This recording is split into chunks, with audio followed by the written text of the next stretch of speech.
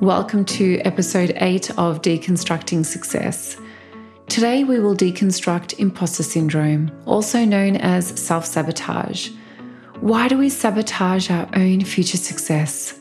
And why do we do this to ourselves? I can tell you that I definitely experienced imposter syndrome when I first started to create content and build a social media following. This was just over a couple of years ago now, and within the first 5 months of producing content, I went from 500 followers to 25,000. And everything was going really well for me. My brand was growing. I was being asked to speak at events, and I was actually getting paid for that. I was also being interviewed on podcasts all over the world, and my business was growing. What I was really doing here when I was experiencing imposter syndrome is that I was really questioning my own self-worth and hearing negative thoughts like, I am not good enough. Now, I know that I'm not the only one that feels like this at times. You may have. And so what I'm going to share today are some tips and strategies that I've applied in my own life to help me shift my mindset out of the I am not good enough mindset. Now, before we get into the tips, it is important to accept the fact that negative thoughts cannot be eliminated. They are really there to help protect us.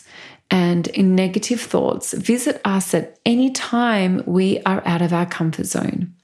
So really, negative thoughts are a gift to us. They help protect us, but they also show us what we are capable of. I can tell you that my negative thoughts probably have the best of intentions, and we're thinking things like, Tima, you are now out of your comfort zone. Be careful.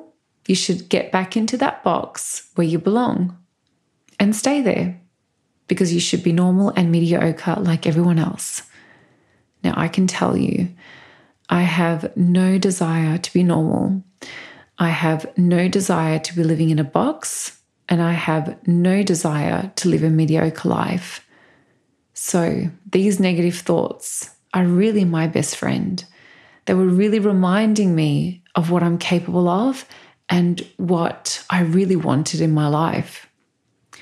We've all had these moments in our life, whether it be work or career, where we've questioned ourselves and have said, I'm not good enough.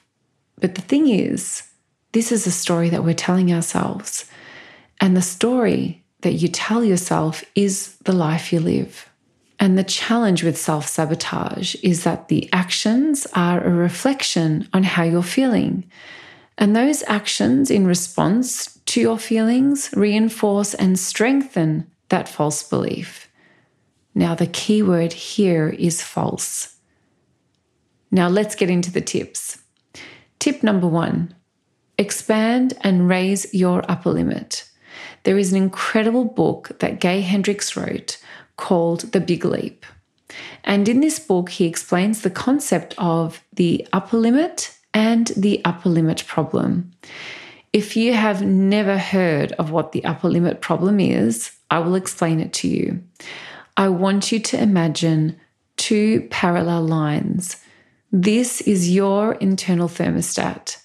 And these 2 lines determine your limit of success for many areas of your life.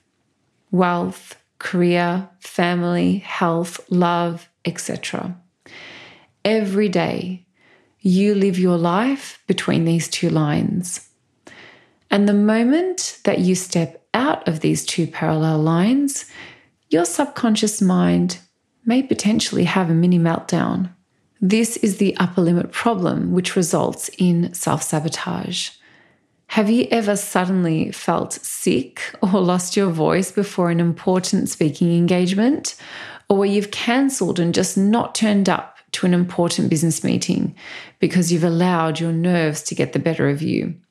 Or you've procrastinated on a very important project and broken that momentum? If you've said yes to any of these things, you have definitely experienced an upper limit problem. What you can do here is redefine what your limit of success means to you in each area of your life and just expand on that definition. So what I'm really referring to here is those two parallel lines and having that internal thermostat in between these two lines. So if you were to place your hands, like in a way, one above the other, and you imagined your definition of success between the space between both of your hands, it really is just visualizing expanding your definition of success. So you just raise your hands and you can see how much more room there is for you to be able to grow and evolve. And that's what I'm talking about here, is not only the visual, but literally expanding your definition of success and what that means to you in your life. Tip number 2, you took your focus off the game. You have to get your momentum back. Focus on the follow through and the execution so that you can re-engage with whatever it is that you have set out to achieve. Engaging with those actions and executing on those steps is going to help you gain that confidence and allow those positive thoughts to flow through. Tip number 3, anytime you hear that negative thought of, I am not good enough, or feel that you are questioning your self-worth, I want you to ask yourself this question: where is the evidence?